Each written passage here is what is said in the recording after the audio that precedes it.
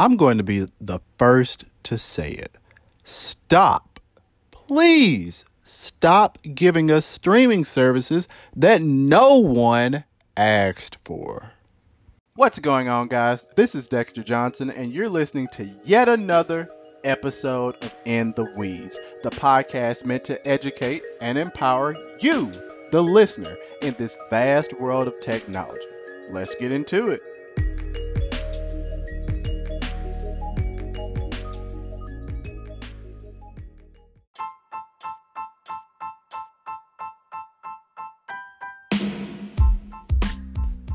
So according to Engadget, AT&T TV is about to be a thing. It's about to be a thing. And apparently it's going to offer largely the same channels that DirecTV has, but it'll come over the internet via an Android streaming TV box rather than a satellite. So according to the article, the box is going to be free to subscribers. It can record up to 500 hours of TV and comes with Netflix and other streaming apps. So it's similar to Comcast X1 cable box. But it doesn't have NFL Sunday Ticket. And you also don't have to be a subscriber to AT&T Internet or wireless to sign up. So here's the thing. It's starting off at $50 a month. And I just don't understand where this fits in. We have Hulu with live TV. We have YouTube TV, which is absolutely phenomenal. Guys, if you haven't heard my review of it, go back into the podcast feeds and listen to what I talked about on YouTube TV. It's absolutely wonderful. You have Sling, which I used to be a subscriber to as well. It's not that bad. But then you have a slew of other things which are trying to kind of make their way. So here's the thing. When it comes to carriers and ISPs, people have been rubbed the wrong way for years upon years due to the fact that these carriers, they want to be in your lives a little too much.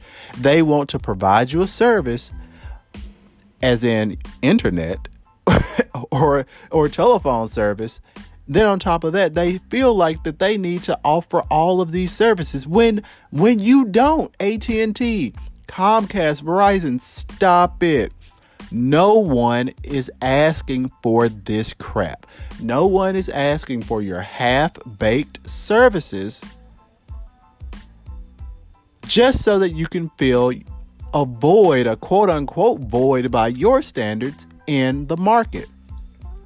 I've talked about subscription fatigue before.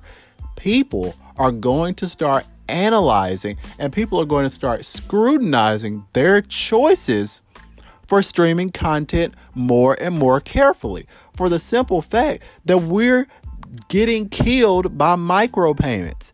$2 for iCloud, $1.99 for Google One and Google Drive storage, $7.99 for Netflix, $50 for YouTube TV, $7 for Curiosity Stream. You're also paying this, that, and the third because you want to be a patron to your freaking YouTube channels that you subscribe to. Guys, this crap is getting absurd. It's getting absurd.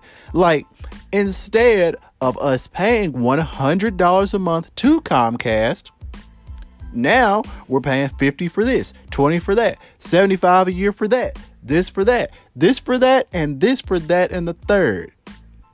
And honestly, where is the cost savings? It's 2020. Where is the cost savings? Because everywhere I look, I have someone else that is vying for my money.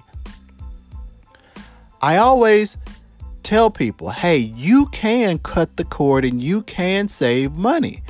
If you just want to have Netflix, if you just want to have Hulu, those are really, really, really viable options. And there's lots of streaming services out there such as Pluto TV and others which offer lots and lots of content for free, and you might have to sit through a commercial or an advertisement, or You can install Plex and you can watch your own media that you've collected over the years by whatever means that you've chosen to get it, and you can throw it up on your TV and you can access it from outside of your home.